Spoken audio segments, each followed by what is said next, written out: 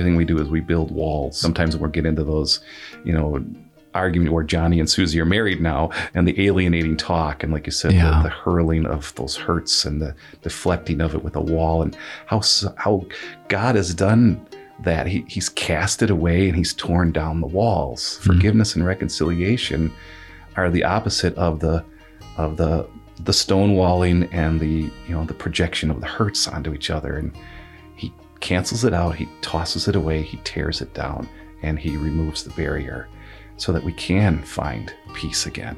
And the very things we do, he does in the opposite. So what do I do as I carry this out in this linear, horizontal way? Whenever I find that stumbling block, I got to go back to the vertical. How has he done it? Now I can move forward and do it too. Not perfectly, but practically with practice, continually. That is Ed Frey, and this is the Well Mind Podcast. Hey everybody, welcome to episode 19 of the podcast. I'm your host, Dr. Ben Coles. Thank you for joining me. The Well Mind is a space for meaningful conversations about a broad range of wellness-related topics. In this episode, that topic is forgiveness. Forgiveness is an incredibly important practice that supports our relational, emotional, and spiritual health. So if that's the case, then why is it so hard for us to apply forgiveness after we've been hurt? And why do we struggle with persistent, harsh, and critical self-talk when we've messed up or fallen short? It often comes from a misunderstanding about what forgiveness is and what forgiveness isn't. Throughout this conversation, Ed beautifully articulates the work of forgiveness and reconciliation in our relationship with God, with one another, and within ourselves. Ed is a pastor and professional counselor and brings tremendous depth to this conversation. I had a great time with Ed in this episode and found his words to be of tremendous comfort and filled with grace. He has such a compassionate heart, and it's a joy to share this episode with you. So here is episode 19, The Practice of Forgiveness.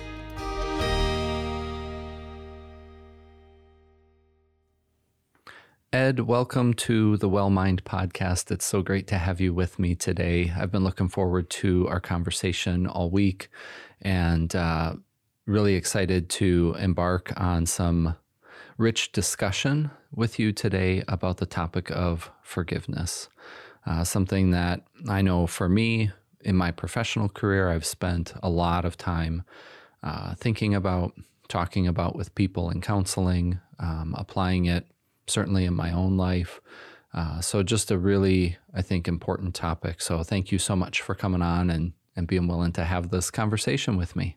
Privileged to be here. Yeah. Thank you.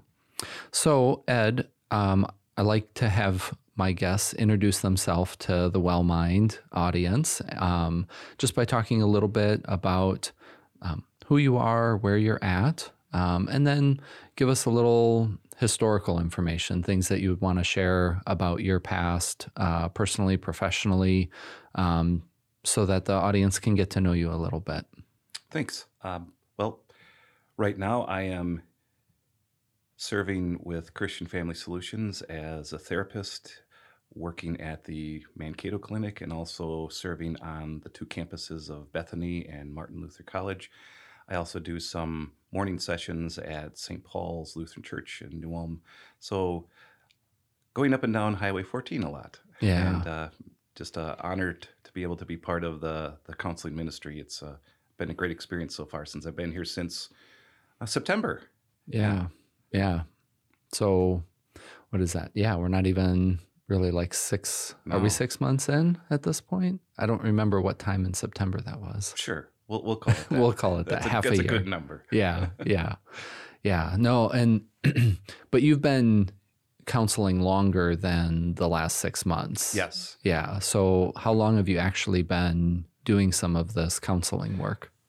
I would say working with the member assistance program, I was doing that a year prior as a part of the staff with that, but then also 25 years as a pastor in the Wisconsin Synod, and obviously had opportunity to do pastoral counseling with many opportunities God's presented in various places. I've served a number of churches and was just honored to be able to help people there through that capacity as part of the called servant there. Yeah, absolutely. So give me a little roadmap. Where have the journeys taken you in terms of places you've served? That's a good question. So strap yourself in. No. Okay. Well, I'll go back to the beginning. Since Sure.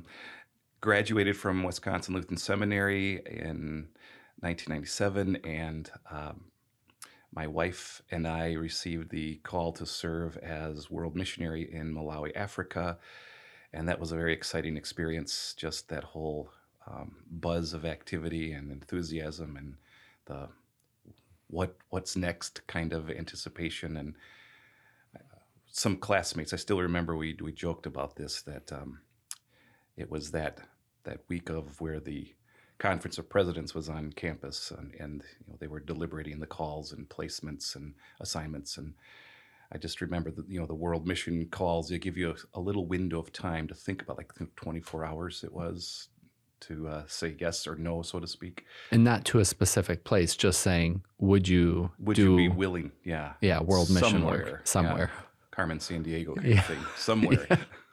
Yeah. And I do remember the morning that I was tapped on the shoulder by Professor Brenner, Sparky Brenner, John Brenner, large, domineering fellow, but what a kind soul. But he just kind of, after chapel, came over and with his smile tapped me on the shoulder and took me down the hallway. And I went back to the section in the dorms after that, and the guys, they knew what had happened. Okay. They were all clapping and whooping and where are you going? Well, they asked if we'd like to think about Malawi, Africa. And I just remember one of the classmates afterwards going, that was kind of like the rapture. He came and just snatched you away. Yeah. So we had a joke about that. But that never did materialize, because as we were preparing to move overseas and working on, culture immersion, language study, and just getting ready for what it's like to be a team player on a world mission scene, we were also waiting for our first son to be born, and he was born with several heart defects, which in the end led us to ask to be released from that call. And that was kind of a first. First for me, but also as talking with then President Gergel of the Synod, he said, this is kind of a first for us too. So it was a unique situation. Yeah. And I was reassigned to a congregation in Findlay, Ohio, as associate pastor. And as far as our son, we took him to pediatric cardiologists, one of which thought we needed to do some invasive surgery, and we got a second opinion.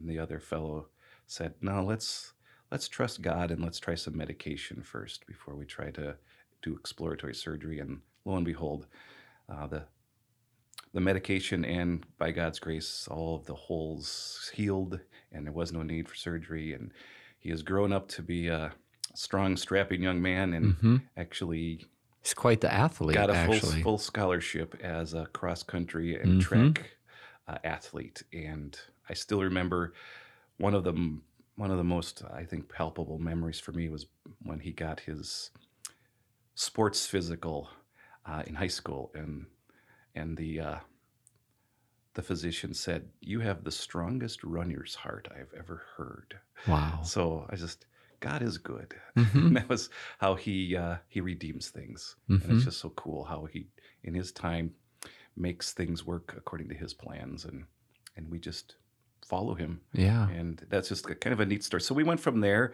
and then I've served a dual parish in Wisconsin. I also served in the Milwaukee area in a congregation, and then last I was out in Nampa, Idaho, out where we have a large population of Latter-day Saints or Mormons, and it was interesting getting to interact in that type of population and understanding that culture and their worldview, and that was interesting work. And now here, and that was along the way I began taking up courses, got a master's in counseling psychology, worked on getting licensure while in Idaho, and then just the path presented itself for the opportunity for me to come this way, and here I am 6 months later.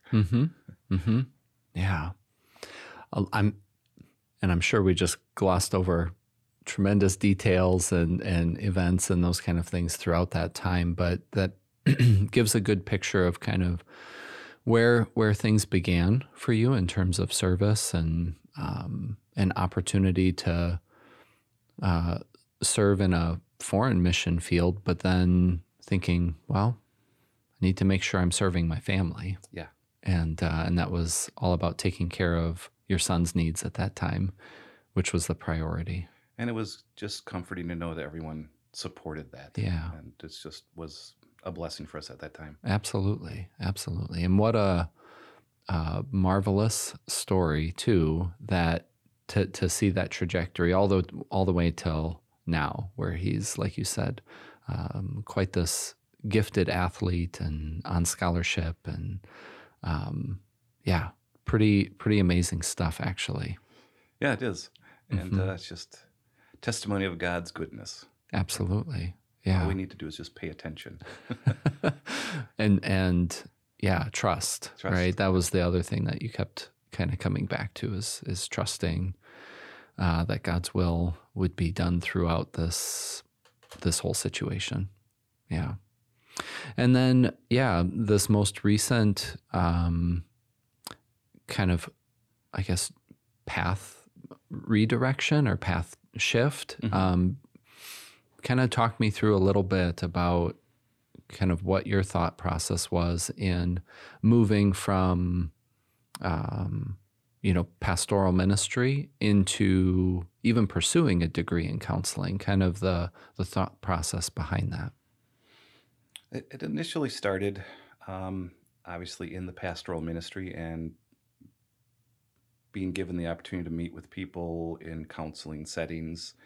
And I do know at our seminary we strive to obviously focus on original language study, being very careful that we're handling the Word of God well, and we also focus on pastoral theology and aspects of counseling. And pastoral counseling was something we did obviously work on honing as a skill set, but as I got into the parish ministry and worked with people more and more, I began to find that I enjoy this aspect of ministry.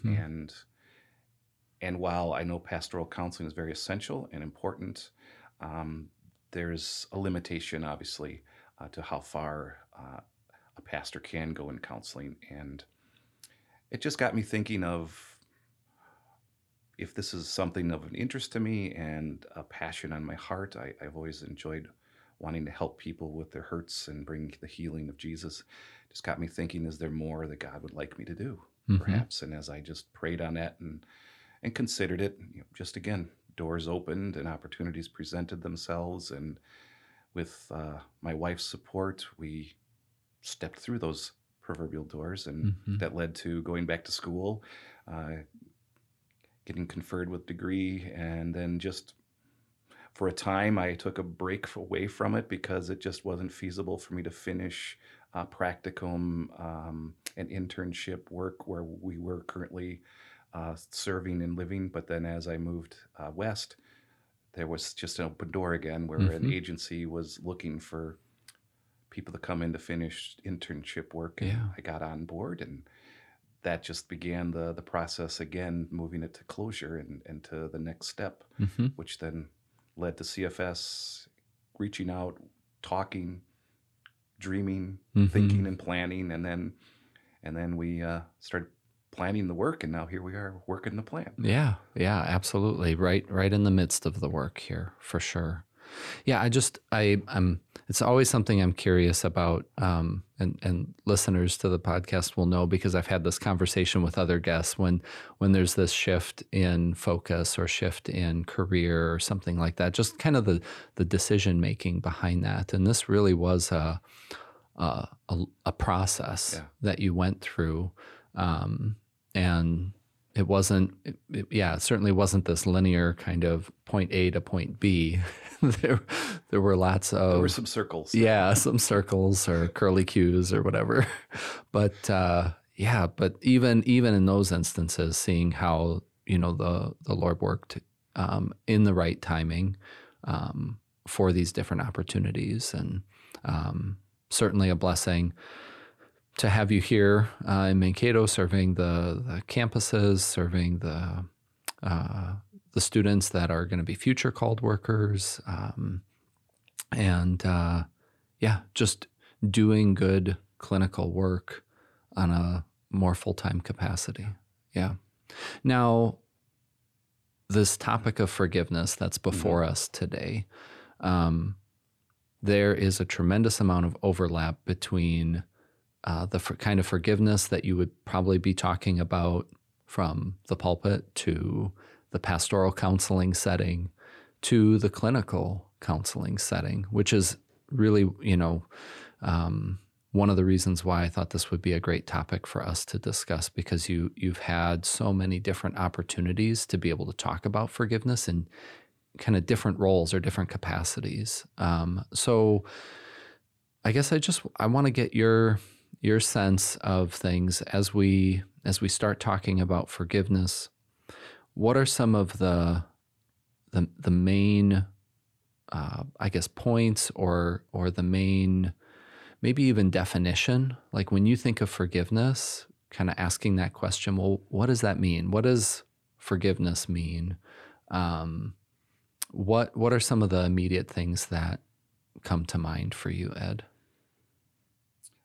As I try to conceptualize forgiveness for myself and then bring that concept to others, I look at it as how God uses it in a metaphoric way in some terms. He uses pictures to describe what it is that he does for us, and then how we also are to extend that to others. And just etymologically, the word forgiveness in Scripture has a couple of different nuances, and we see those I think teased out or brought to the surface in Scripture, especially in the words of Christ and Paul.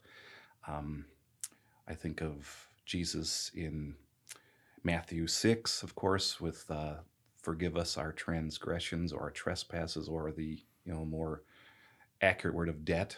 Mm-hmm. And that brings that metaphor or picture of this is a commercial word in the sense of commerce and finance and a balancing of books, if you will, rectifying an imbalance is the idea of forgiveness there. But then it's also a very personal aspect. And I think of how Jesus addressed Peter in Matthew 18, where there was the parable of the unmerciful servant. And that was in response to Peter's question of how many times? What is the commercial or the commerce type approach to forgiveness? Can we put a number on it? And 7 times? And if we understand Scripture, that's that number 7 is from the telos, or it's the completeness. It's in Revelation we even see it explained in some regard as the earth is 4, God's number is 3, and His number is also 7. And when we look at the 4 points of the compass plus the 3 persons of the Trinity, the number 7 in the sense of completeness always pictures God's interaction with humanity.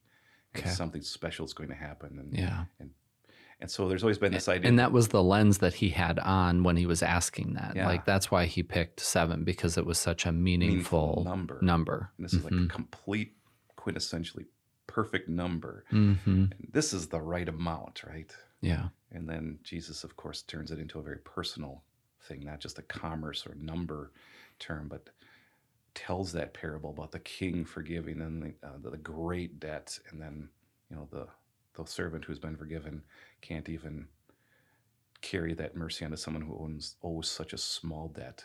And I tell you, not 7, but depending on the translation, 70 times 7 or 77 times. The point being, it's limitless. Yeah. And that idea of forgiveness having no limit, that it's inexhaustible, I think is first of all the concept that I like to bring across for people, because we kind of put it in limits. For especially from our perspective, from I think the horizontal aspect of forgiveness. How do I forgive? And can I forgive? And what do I forgive and when?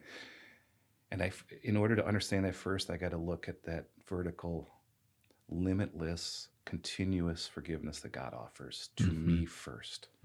And that's the foundation and source from which all others spring off of.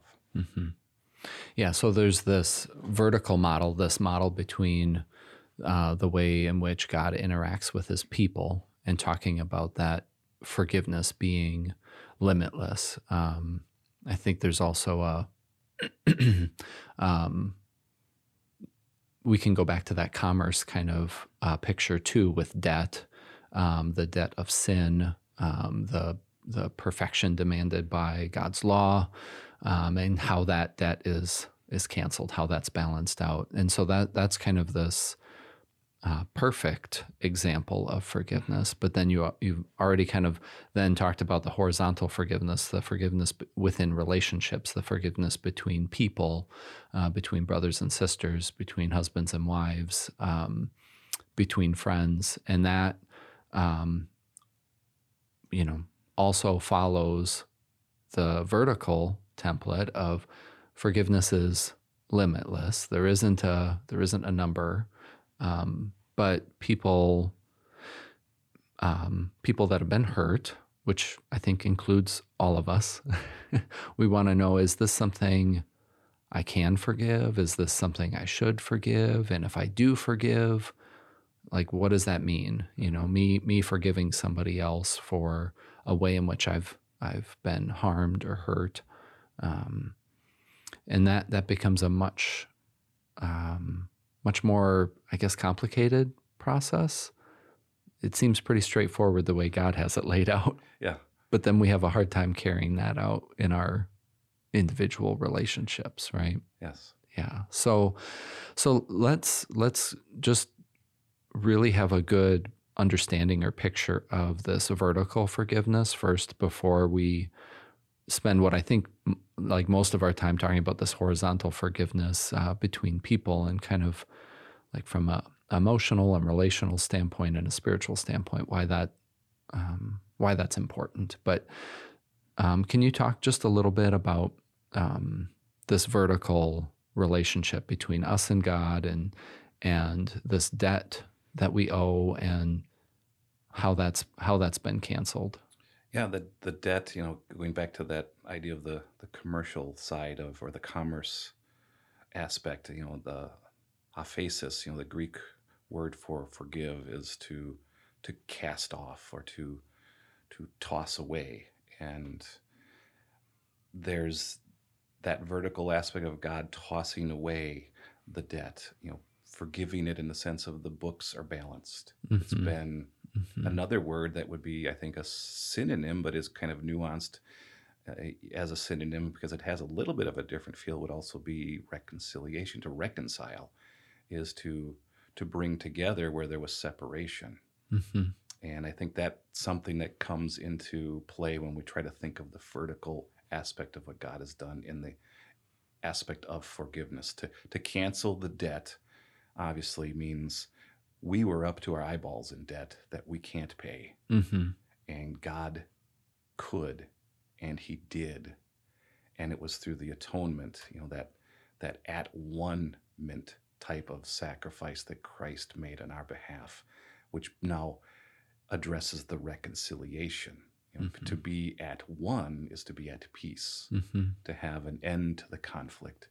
And I think of Ephesians 2, where Paul talks about how there's a dividing wall of hostility, and there's a separation, and how that's part of the section of Scripture where he begins to also flesh out what he talks about later in 2 Corinthians 5 of God reconciling the world to himself.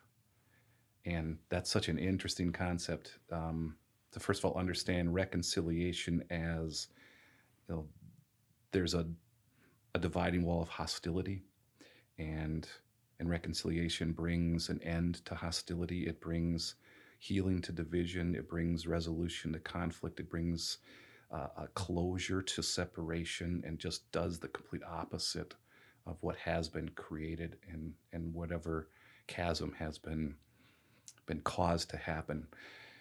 And it's interesting, just on a side note, you think about, in the Bible, how reconciliation is often used as a personal term with ethnic groups, how Paul talks about there's reconciliation in Christ with Jew and Gentile, slave nor free, male nor female. All of those things that we look to as dividing walls have been unified in Christ. And there is no division there, that there's reconciliation. And it's so interesting how we, as the body of Christ here on earth, trying to live this out. I look in my local church. Are there ethnic divisions? There, some maybe there are in some, but there ought not be, and largely there aren't. There's no ethnic division in my congregation. We all are one in Christ. And yet it's so very real out in the world. It just underscores for me the importance of what God wants us to have. And so he, in this vertical sense, tears down the dividing wall in the atonement of Jesus. And then Paul, in that section in 2 Corinthians, says, and now not only have you been reconciled, but you have received the ministry of reconciliation. There's that personal horizontal aspect that comes from this as we look at what God has done. And so to go look at that rather vertical reconciliation, I look at how, especially if we go to 2 Corinthians 5, from our point of view, from a people point of view, reconciliation is kind of a two-way street. From God's point of view, it's very unilateral. He's the active agent. He does it all. He reconciles to himself. He takes on our place in the debtor's prison, if you will, and then he also brings unity where there was once hostility and separation. He's done that. He is the subject. We're the object. He's active. We're passive in it. He's done this through that atoning work of his son, Jesus Christ, that has made that all possible. And I like how, he reconciles us. We receive this, and partly because Romans 5, Paul says, because the human mind, the sinful flesh, is hostile. Again, there's another barrier. Yeah. God breaks that through in a unilateral, vertical way, and he rectifies the situation. He reconciles the debt. He balances the book, and we receive this, and it's something he did. It's a past tense. He reconciled. It's a factual action that he has accomplished through the life, death, and resurrection of his son. And that's something that's a valid truth that is effective because of what God did unilaterally in a vertical way. Even if no one in the world believed it, his reconciliation would still be valid and effective. Now, to receive it, of course, God gives us with the miracle of faith to believe these things. And it is essential to have the gift of faith, to be in a loving faith relationship with God. But that does not make his reconciliation effective. My faith is what God grants to me to receive it and have it as salvation. But the objective reality is he has reconciled unilaterally, completely. And my faith doesn't make it effective, but my faith sure makes it mine. Yeah, personal. And it's a personal. And so there we see how the vertical becomes very personal again. And then that is what inspires the horizontal aspect of carrying out, as Paul said, the ministry, the practice of reconciliation, in the sense of healing the divisions and bringing unity where there was once separation. And that can be something that obviously we look at in relationships. Yeah. And it's so much good stuff there, first of all, that having this really clear and firm understanding of how God has laid out this this forgiveness and reconciliation, being completely on him and not on us. It strikes me as, boy, that's so foreign to how in our humanity, we would think about forgiveness and reconciliation. I don't think we have to look any further than the playground at school to say, well, forgiveness is something that happens between two people. Little Johnny pushes Susie. Okay, Johnny, say you're sorry. Okay, Susie, say I forgive you. Okay, now go and keep playing, right? That it's this interaction that's happening, and that's from early on how we experience forgiveness within our relationships. Is this kind of like back and forth, and then that creates reconciliation. Now, Johnny and Susie may go and play with other people, or they may go and continue to play with each other. But that situation is kind of over and done with until the next one. Yeah. And so that's just so strikes me as so different from what you're talking about in terms of the vertical forgiveness and reconciliation that we have with God through Christ.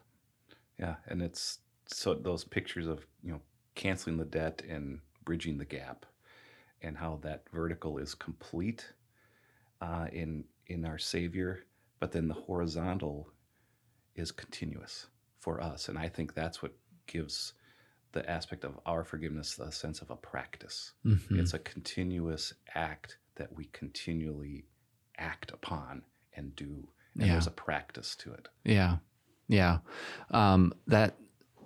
We can pause there and spend a little time with that, because when I was going through my master's program, I had a master's thesis that I had to write, and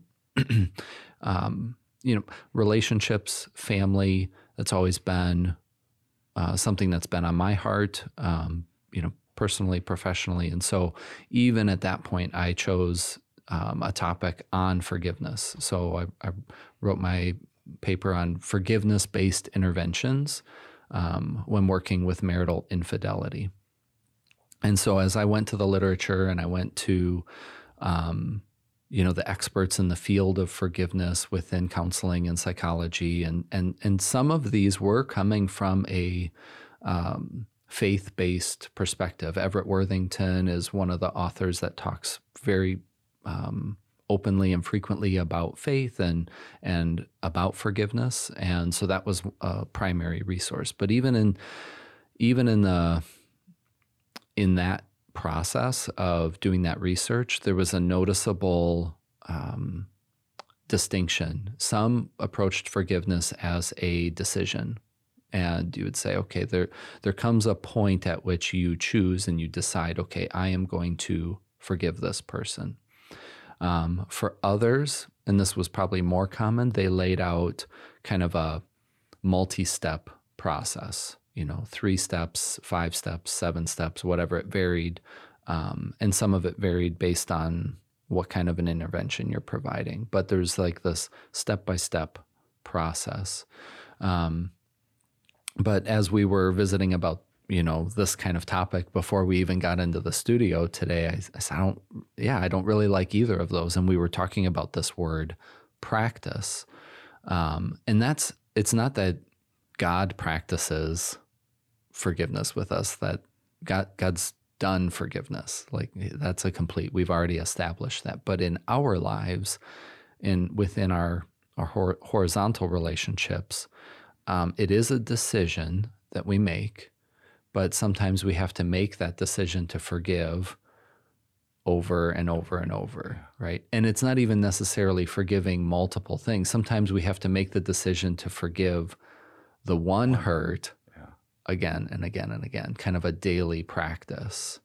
So I don't know, can you kind of talk a little bit more about that part, about how when you're working with somebody, let's try and make it tangible here. When you're working with somebody and they're describing a hurt, a harm that they've experienced in life, and they're asking, is this something I should forgive? Is this something I need to forgive? And you've kind of laid out this kind of beautiful summary today of the God's kind of template for forgiveness and reconciliation, then what does that start to look like as you're working with somebody that's saying, I have this hurt or I have this harm, and I'm not sure I can forgive, or I'm not sure how to forgive? First thing I always try to bring people to understand is your forgiveness is never going to be like God's forgiveness. And I think we've established that, but Yeah. I think it's important for people to recognize the only good that I do is only because of what God has worked in me. And first I have to go to that and realize I cannot forgive as God forgives, but I can forgive in the effort of continuing to strive to forgive. And I think that goes back to what he was trying to teach Peter, the continuous forgiveness of the limitless number, that there's an act involved where you do, I think, cognitively make a point to say, okay, am I going to continue to live with this hurt? Mm-hmm. Am I going to continue to have this resentment, this regret, whatever the pain is, dominate me? Mm-hmm. Okay, so I will look at it from that point of view, from a decisional point, but then it's not a one-time act. It's not a one-time decision. There's also this process of healing that goes along with it that needs to be understood. That, like, was it Johnny and Susie on the playground? Mm-hmm. One-time act. Okay. Mm-hmm. Do they fight again? And then how do they approach? Where do we find the reservoir to be able to bring forth the ability, the desire to want to even just maybe in a pre-contemplative way to think about the idea of thinking about forgiving Mm-hmm. from a human point of view. Mm-hmm. And then the contemplation of why is it important that I forgive? And I can look at the healing and the division that gets unified, or the hurts that get covered, and all that reconciliation type of work that happens. And then moving towards, I think, setting an intention and why that intention is, and then taking that intention, okay, I'm following this through. And I think that's kind of 70 times 7 is there's this habitual practice that is kind of a process where we're continually working this concept and going to the intention and now setting the actual action, taking the intention to action and word, putting it into practice and continually doing that. And how do I forgive somebody, who's hurt me so hard? And what do I do with these grudges and resentments and the hatred? Yeah. Just can't forgive anger. that. Anger is a big one. Yeah, anger. And the anger is driven by, I think, a hurt and a loss. And Absolutely. I think getting back to that and understanding, okay, forgiveness is not about minimizing the hurt or ignoring the pain or trying to, I think, ignore the damage that has been done. Right. I think that's part of getting people to realize what forgiveness is and isn't. Yeah. And that helps them to understand how to put it into practice then when they truly look at it from that horizontal point of view. And where do I find the strength? How do I do this? Well, first of all, I'm not God. I cannot forgive as God does. And the only ability I have to even begin to forgive in part or whatever is from God alone. So I focus there. And then second of all, I also look at myself, and is also my inability or reluctancy to forgive, is it also based on the fact I've also forgotten who I am? That I am a child of God. I am forgiven too. And does that help me to understand a little bit more of who I am in relation to the person I'm trying to forgive?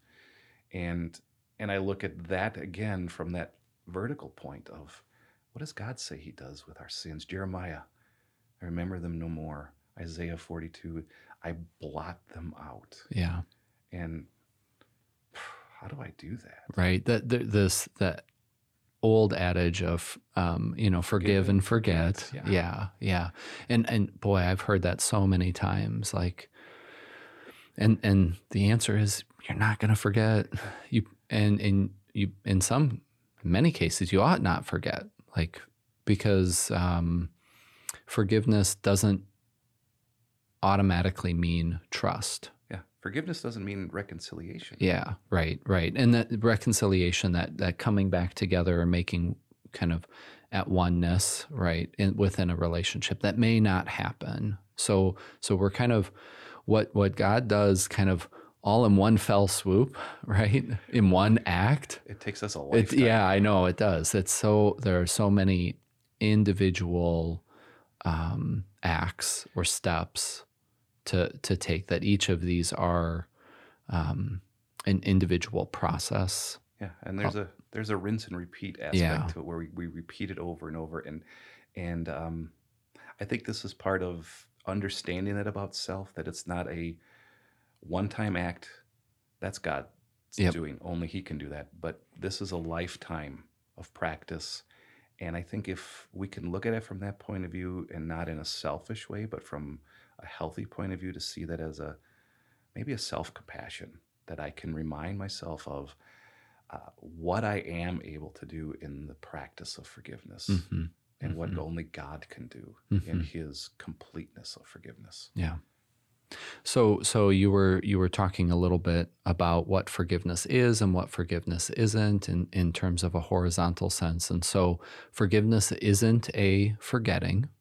Forgiveness isn't a automatic jump into trust, or like I'm fully into whatever relationship this is.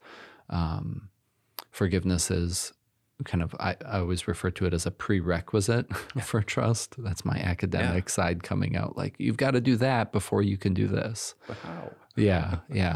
And the other part that you mentioned too is that forgiveness isn't a acknowledgement or an admittance that, this is okay, which is funny in English that we say this. When people say, I'm sorry, what do we often say in response? Not "I forgive you," but "It's okay." Yeah. Or "Don't worry about it." Like, there's kind of this dismissing of the infraction. And that's not what forgiveness is. Forgiveness really isn't it's not saying, it's okay, or it's no big deal that you hurt me. No, it is a big deal. And that's why using this language of forgiveness, I think is so important. And so back, I don't want to belabor the Johnny and Susie example, but this is something that we do with our kids that I think is important, that as well as practicing apology, we are also practicing forgiveness, explicit expressed forgiveness, just like we would have explicit expressed apology when we hurt or harm someone else, or we disappoint them, that we're practicing both. And so I think, even though that's a really basic example that I gave it, there is still quite a bit of utility, I think, in doing that from early on. But then as we grow and develop and we have a deeper, richer understanding of this, if we have that kind of practice already of saying, "I forgive you," that there's a letting go, a releasing. Yeah. Which is what forgiveness really is. And Ed, I got C's in Greek, so but I brought some of the Greek in because I had attended a lecture by Harold Senkbeil, and he was talking about some of these Greek words for forgiveness, for reconciliation, and the one that stood out to me, aphemi, something like yeah. Aphemi. Okay, that he had this picture of, or people in speaking the Greek language would have this picture of like a soldier throwing a javelin or a spear, like hurling it as far and as hard as they possibly can. That when we're talking about the forgiveness that Christ completed, that's what it is. It's this like hurling away of our sin, of our debt. And so like bringing that what forgiveness is for us is a letting go. If we can hurl it, if we can get it as far away from us as possible, the better. But sometimes it's a bit sticky, and so we try and throw it, but it sticks to us, and we can't let it go. Yeah. So when we're stuck, we've kind of done the contemplation, like we've arrived at like, I want to be able to forgive this, knowing that doesn't mean trust. It doesn't mean it was okay. I still feel those feelings of hurt. And yet I don't want to be consumed by regret or guilt or anger or hostility. So I want to cast this away. I want to forgive and let go of that right or privilege that I feel I have to enact some kind of vengeance.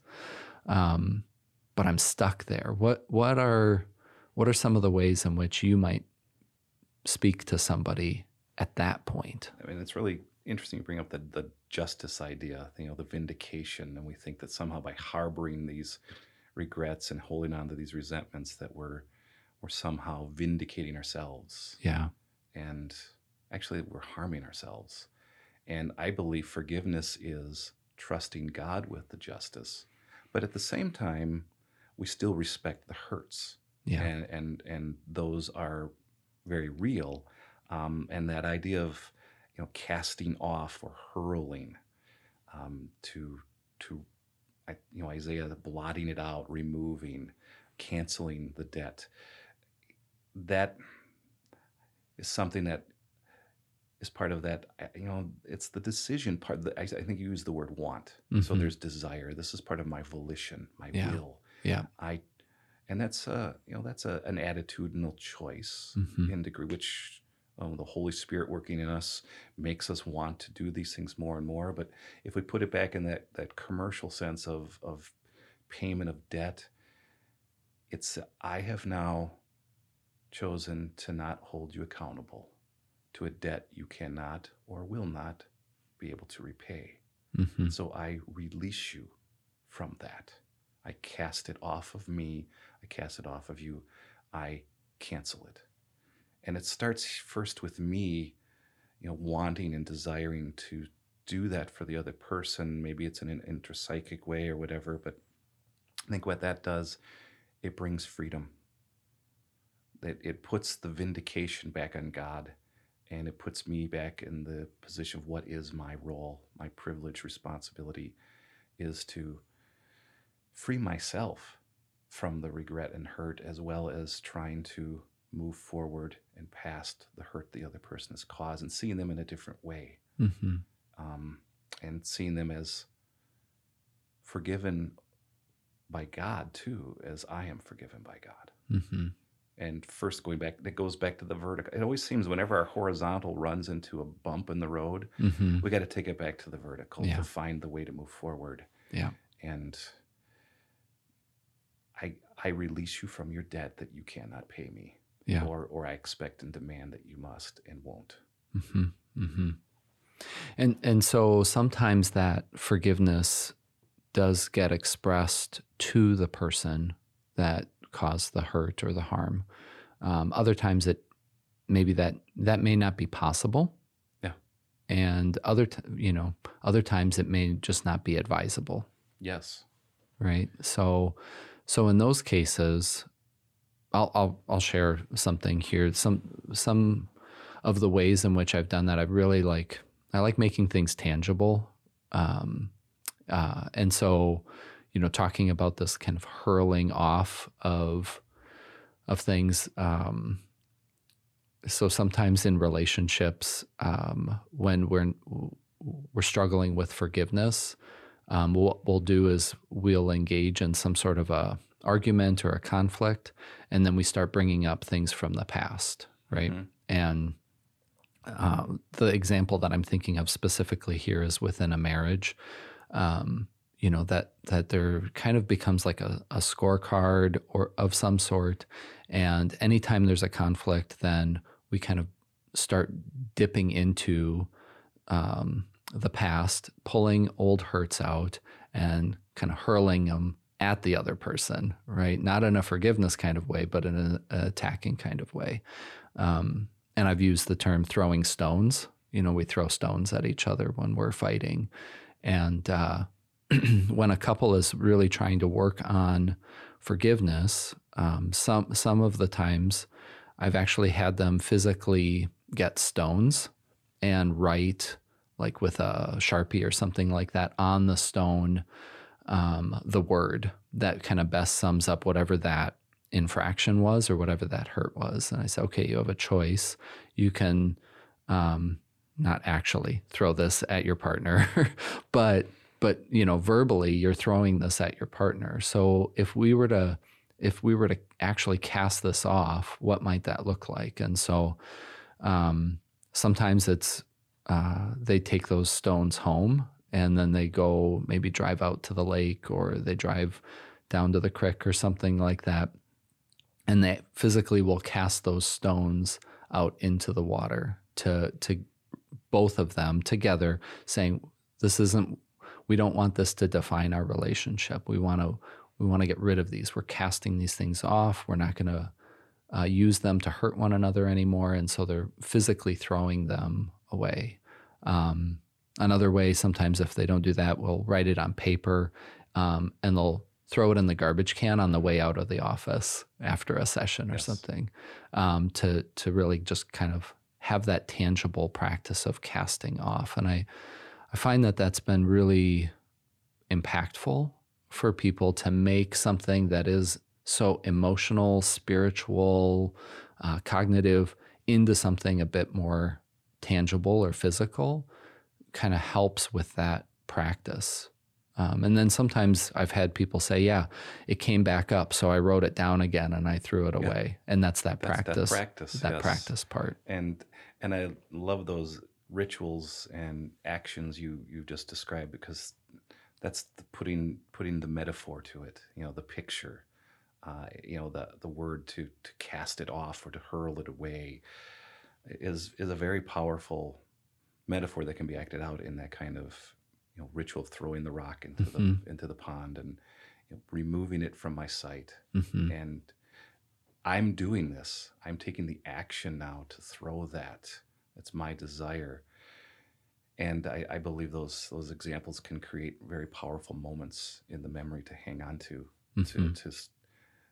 I did do this before. I can do it again. There's that continuous action. Yeah, that practice. And we did that with a youth group exercise where we had a campfire and had all the kids. We were talking about negative self-talk and the labels that the world or ourselves or even Satan may put on us. And what are your labels? What are the things that people have said that have hurt you? What are the hurts you carry that you don't know what to do with and you want to be released of? And write those down, fold it up. And then we did that, didn't share them. And then one by one, they went up and threw it in the fire. And they came back and I gave them another piece of paper which had on it something that was a word of endearment or a virtue or fruit that God had established, like you are loved, you are eternally valued, you are patient, you are kind, you are the things that Christ has now made us as new creed. That's your new identity, your new value, who you are in Christ. And it was just very powerful to watch these young people cast their hurts into the flame and then to pick up and receive a new identity and label that they could carry with them. And that idea of, you said casting stones, and then the other thing we do is we build walls, stonewalling. Sometimes we'll get into those, argument where Johnny and Susie are married now, and the alienating talk, and like you said, the hurling of those hurts and the deflecting of it with a wall, and how God has done that. He's cast it away and he's torn down the walls. Forgiveness and reconciliation are the opposite of the stonewalling and the projection of the hurts onto each other. And he cancels it out, he tosses it away, he tears it down, and he removes the barrier so that we can find peace again. And the very things we do, he does in the opposite. And so It comes. So what do I do as I carry this out in this linear, horizontal way? Whenever I find that stumbling block, I got to go back to the vertical. Yeah. How has he done it? Now I can move forward and do it too. Not perfectly, but practically with practice, continually. Yeah. I have a couple of thoughts. I mean, I love that you brought up stonewalling too, because that is, sometimes we aren't throwing the stones at the other person, but yeah, we're setting them down brick by brick, stone by stone to build this wall that in some way, I got to think there's a self-protective kind of inclination in that. Like, oh, I'm keeping track of all of these hurts and kind of building this wall as a way of like protecting myself. And as a record of wrongs too. Yeah, that you can always kind of go to and point to and name each brick in the wall. Yeah. So there's this process of kind of smashing or taking down the wall. You're being very Pink Floydish right now. Yeah. Well, I was actually reminiscing a little bit about my time in Germany and spending time in Berlin. Awesome. And going to the Berlin Wall Museum and kind of seeing these big, huge chunks. And yeah, just seeing, because I can recall, I was young, but I can recall seeing images on TV of the wall coming down. So just, there's this liberation that happens when we tear that wall down. So we think that it's doing one thing, but there's so much freedom that comes when we bring that wall down. Personal freedom. Yeah. Not even just for the other person, but for yourself. Yeah. And that's such a surprising aspect of God's grace, that the one who's really set free is me from my own resentments and hurts and grudges. Yeah. Because it's like poison, right? It's like kind of this like infection that's poisoning us from the inside out when we just harbor and hold on to all of this pain and anger and resentment. The other thought that I had too, though, is we've been talking a lot about interpersonal forgiveness here, forgiveness between people, forgiveness between husband and wife, close relationships. But there's also internal forgiveness. There are times when we look back in our own life and we have a hard time forgiving ourselves for choices that we've made, mistakes that have been had, actions that were taken or not taken. And we seem to like hold on to those too. And so you'd made a reference to self-compassion. And I wondered if you could say a little bit more about that. Yeah. I mean, obviously self-compassion is to have that, it's kind of an ironic word. I mean, compassion means to share a passion, to share a sympathy, but I'm doing it with me. So there's that intrapersonal healing, that I'm personal kindnesses to myself, and not in a self-centered way, and not even in a self-esteem way, but I think in a self-worth way. You know, self-esteem is kind of the inner estimation of my value that I feel I might have in relation to others, but self-worth, that's kind of not a subject, but an objective conference. My self-worth is my value that God has conferred upon me. And to have self-compassion is to not just remember who I am, but whose I am. And to find the ability to be kind to me, because I'm loved by God and He loves me and He has put eternal value and worth on me. In fact, Christ loved me so much that He deigned to come down. He chose, He decided to leave the glories of heaven to become my Emmanuel, to be God with me, God for me, to partner alongside of me, because not in a self-absorbed way, but in a truly, I am valued by Him, important, treasured way. He loves me that much to do that. And if that's the love He has for me, that means I'm loved. And if I'm loved by God, then I'm able to love myself in how I understand who I am in God, Mm-hmm. and to find ways to carry out that concept and just, I guess, not being so hard on self. Mm-hmm. And again, I go back to the atonement of Christ. It's so easy. The sins of the world. God was reconciling the world to Himself. I know Paul, chief of sinners though I be. If He died for the world, God so loved the world that He gave. There's that decision and action. But who does that include? That includes me, Mm-hmm. as if I were the only one.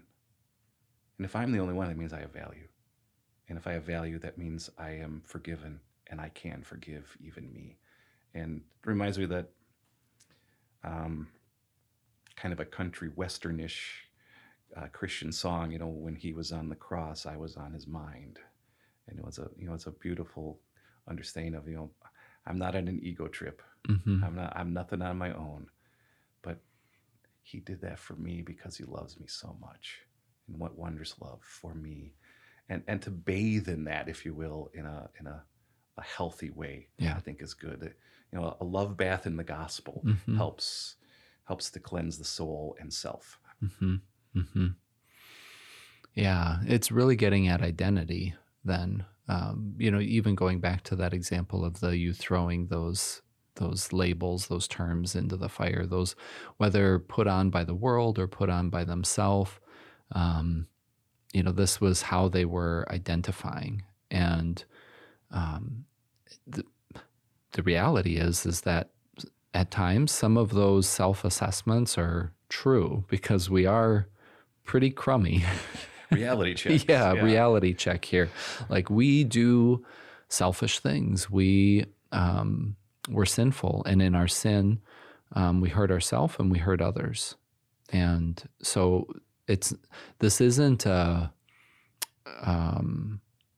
saying, oh, it's not so bad, or it's no big deal what I've done, but it's using this blessing of forgiveness to live in our identity in Christ, right? And not live in who we have been in the past, or who we were yesterday when I lost my temper, or I was lazy and I didn't do the thing that I said I was going to do, or, but that I don't, in forgiveness, that doesn't become my identity. Yeah. And I think you're hitting on the importance of repentance too, which is, I think, an honest assessment of the responsibilities I have to the separation, the division, the conflict, the hurt that I have caused. Mm-hmm. And, taking ownership of that is, I think, essential in the practice of forgiveness. Yeah. Yeah, because hurt is cyclical. Like, we feel hurt, or we are hurt, and then in our hurt, we at times will then act in ways that are hurtful, either to ourselves or to others. And we've got to interrupt that cycle somewhere, right? And I think starting with ourselves is a useful place to be able to say, okay, these are the things that I can take ownership for. These are the things that I can take responsibility for. And then I can work on this practice of forgiveness. And that's, again, rooted in what we see vertically in our relationship with God, but not, because I know some people don't like this idea of like self-forgiveness, like, oh, you have to forgive yourself. But I think it is a kind of a putting off of my identity as the sinful person and continuing to put on my identity, whether that's remembering our baptism, Exactly. and going to the Lord's Supper, that there are these like tangible reminders of the forgiveness that we have. Yeah, and that's really important that they have these tangible reminders, because I think that's something essentially important in forgiveness that God gives us. We tend to forget who we are and whose we are, and forgiving self is to be reminded, as you said, Paul, The good I want to do, I don't do. The bad I do. This I keep on doing. The spiritual doo-doos. Yeah. And thanks be to God, he gives me the victory. But I have to be really honest with recognizing who I am. And that I am a struggling saint. I am a forgiven sinner. Mm-hmm. To not minimize either aspect of that. Yeah. Is I think where we find the practice of forgiveness. That's so hard, though. I'm sorry to interrupt, but that's so hard Yeah. to hold both of those, like in equal measure, like to, and not become overburdened with guilt, or kind of this nonchalant. This carefree, like, oh, it's no big deal. I'm just. That's why I think the season of Lent and Easter is so important for that balance, because we see what Christ, the suffering servant, has done for, but there's the empty tomb. Yeah. There's the newness, the second chance, it's all, I have made all things new again, and that's who we are. But I don't ever want to lose sight of what I was. What, and even Paul brings out, that's what you once were. Mm-hmm. And that's important. Past tense. But this is now who I am, and I'm that struggling saint. And I know, but there's still these kind of, to use the Native American metaphor of the two wolves, still in, Paul would say, the flesh and the spirit are fighting, and they don't submit to each other. Who am I feeding? Yeah. And in order to feed, I need to know I am forgiven, and if forgiveness is made available for people who sin, then it's made available for me. For whom did Jesus come to save? He came to save sinners. That's me. I'm in great company with my Savior, and those tangible, baptism. I mean, talk about newness. Yeah. A bath, washing. I mean, it's so palpable, the visual aid there that God gives of cleansing, and what little baby doesn't, they get used to it, but I've seen many baptisms where they don't like the bath. Yeah. But we get the picture of the warm bath, the clean, warm smell of being wrapped in that towel and just washed and comfortable and cozy and feeling safe and secure. What a great adoption picture. Mm-hmm. And then Lord's Supper. I think we talked about that once. We did, yeah. The tangible reminder of, I love you, and I continue to forgive you. Jesus said, it is finished. Sure. One-time act, but the continuous results. But that one-time act, it only culminated on 33 AD, but it was something God had imagined and began before the worlds ere were made. Ephesians, Colossians fleshes that out, and then it is finished. Continuous, timeless results, past, present, and future. And how can the God who forgave my sins continue to forgive me? Because he knows we need that continuous practice. Lord's Supper is self-forgiveness. Why do I go there? I know Jesus loves me. But like I know my wife loves me, I also love to hear her say it. Mm-hmm. And so I know Jesus loves me, but I'm hard on myself. I doubt. I need to hear him tell me. And every time I receive him in that sacrament, he is saying, take, eat. I give myself to you anew. Your sins are forgiven. I love you. And boy, is that not self-forgiveness right there. So it's funny how God always knows what we need way before we figure out what we need. Always. Yeah. Yeah. What a beautiful note to be able to transition on. I think as we're bringing this to a close, I'm wondering, like I had referenced the talk that I went to by Harold Sankbile, Dying to Live. Mm-hmm. That's his book on forgiveness. Excellent resource. One that I've enjoyed and found very useful. What would have been some resources for you? You have certainly talked a lot about a number of places within Scripture today, more than I could even keep track of. But if people are wanting to read more, hear more about some of what we've discussed today, what would be some resources that you might direct them to? I know there's a nice book, I think it was by J.A.O. Preuss from Concordia, called Just Words. Okay. And in that he goes into detail explaining a lot of, just the meaning behind a lot of these biblical words like forgiveness, reconciliation, peace, marriage, and things like that, and looking at it from the soteriological or the salvation point of view, but then also making application to how does that have a touchstone in our daily life. Yeah. So that's been one that's been helpful for me.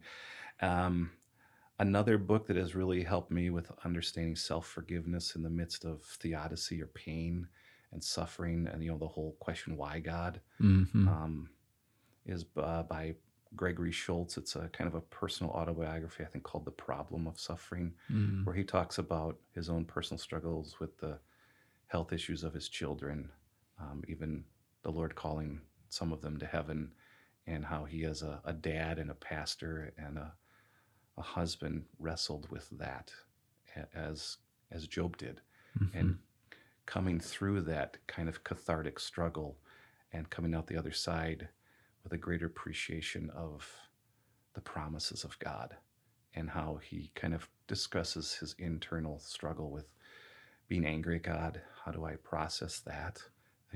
Where do I find forgiveness for that for me? How do I find the ability to grieve properly with hope? And so it's been a good one. That it's a little dated. I think late 90s that one may have come out, but so a short read, but a very powerful read, just on the personal view of that. Yeah. So those are just a couple off the top of my head. Yeah, and I'll look them up. I'll link them in the show notes for the episode so that people can access those. That's fantastic. So we talked at the beginning about how you're in this kind of new phase of helping, of working in God's kingdom as a full-time counselor, and 6 months in. But as you look into the coming year, the next 6 months, even, what kind of things are on the horizon for you? What are you looking to do? What are some of your kind of goals for the work that you're doing, or for you personally? That's a good question. I'll let you know what I want to be when I grow up. Personally, I want to continue to secure licensure here in the state of Minnesota. Yeah. That's a personal goal that I'm working on at the moment, so I can have that aspect and more letters behind my name, which is good. I mean, it's good to have credibility and validity. Yeah, in well, the field. we're in the world. Yep. Yeah, so it's a demonstration that we're meeting the standards set forth by our state to be able to practice competently and ethically, and that is incredibly important. Yep, and just doing good, solid clinical work is like you said, just essential. Also, trying to help create a greater awareness of the mission of Christian Family Solutions, and bringing that mission to people, to create not just an awareness that we have the ministry and could perhaps help to meet people's hurts with the healing of Jesus in their personal life, but how can others help to support our ministry with their prayers and their financial and also time and talent stewardship as well. So one of the aspects of my ministry is also helping with mission advancement, and looking to develop that, especially around this part of the state of Minnesota, Mankato to New Ulm-ish area. Just trying to create greater awareness. So on behalf of the ministry, looking forward to developing that. And just personally, just looking forward to enjoying our new home. We've been here end of August, got into some fall and winter, and just settling in still, and just looking forward to just developing deeper roots in the community, and just spending more time with my family in this area, and just growing to love Minnesota nice. Yeah. Yeah. Yeah. You touched on something that I've been thinking about and working on in some senses, just serving our rural areas of the state. And, you get out even just in and around Mankato, as soon as you leave the city limits, like access to services is pretty limited. Yeah. And so just being able to have that outreach and finding, again, raising awareness that services are accessible, that they're available and accessible for people to address their mental health and their spiritual needs. Just really important work that you're doing to reach people in all areas, not just the urban ones, but our rural areas as well. So thank you for that work, Ed. My privilege. Yeah. And it is truly a privilege. Yeah. I feel like I am drowning in blessings some days, in a good way. In a good way, yeah. Well, it's been a fantastic time talking with you. Thank you so much for coming on the podcast, and look forward to future conversations like this with you. I as well. Thank you so much for the time.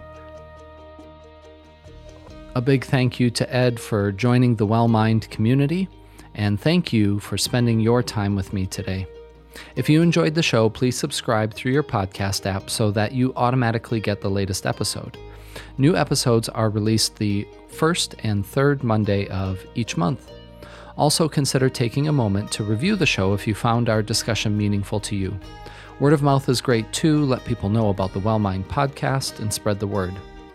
Please check out the links in the show notes to access the resources we discussed during our conversation in this episode. Many thanks to the staff here in the Bethany Lutheran College podcast studio. Greg and Seth are tremendous in providing technical support for the podcast. Special thanks as always to Lauren McMacken for designing the logo and the cover art. Thanks again for listening, and until next time, be well.